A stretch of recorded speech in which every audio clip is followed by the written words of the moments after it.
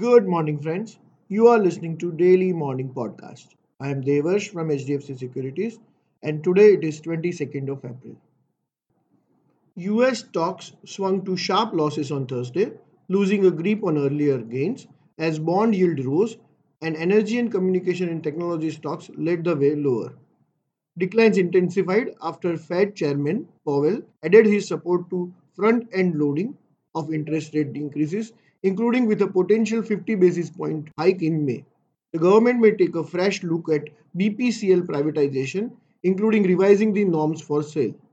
We have covered quarterly results from prominent companies who declared their result yesterday in our morning note, The Daily. Please refer to it on who has fared better than or worse than market expectations. Asian stocks are lower today. Nifty rose for the second consecutive day on April 21st, aided by positive global cues and lower institutional selling. At the close, Nifty was up 1.49% or 256 points at 17,392.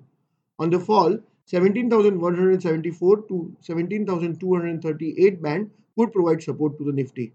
Indian markets are likely to open lower in line with negative global cues today. That's all for the day. Investment in securities is subject to market risk. For detailed disclaimers, do visit our website www.hdfcsec.com.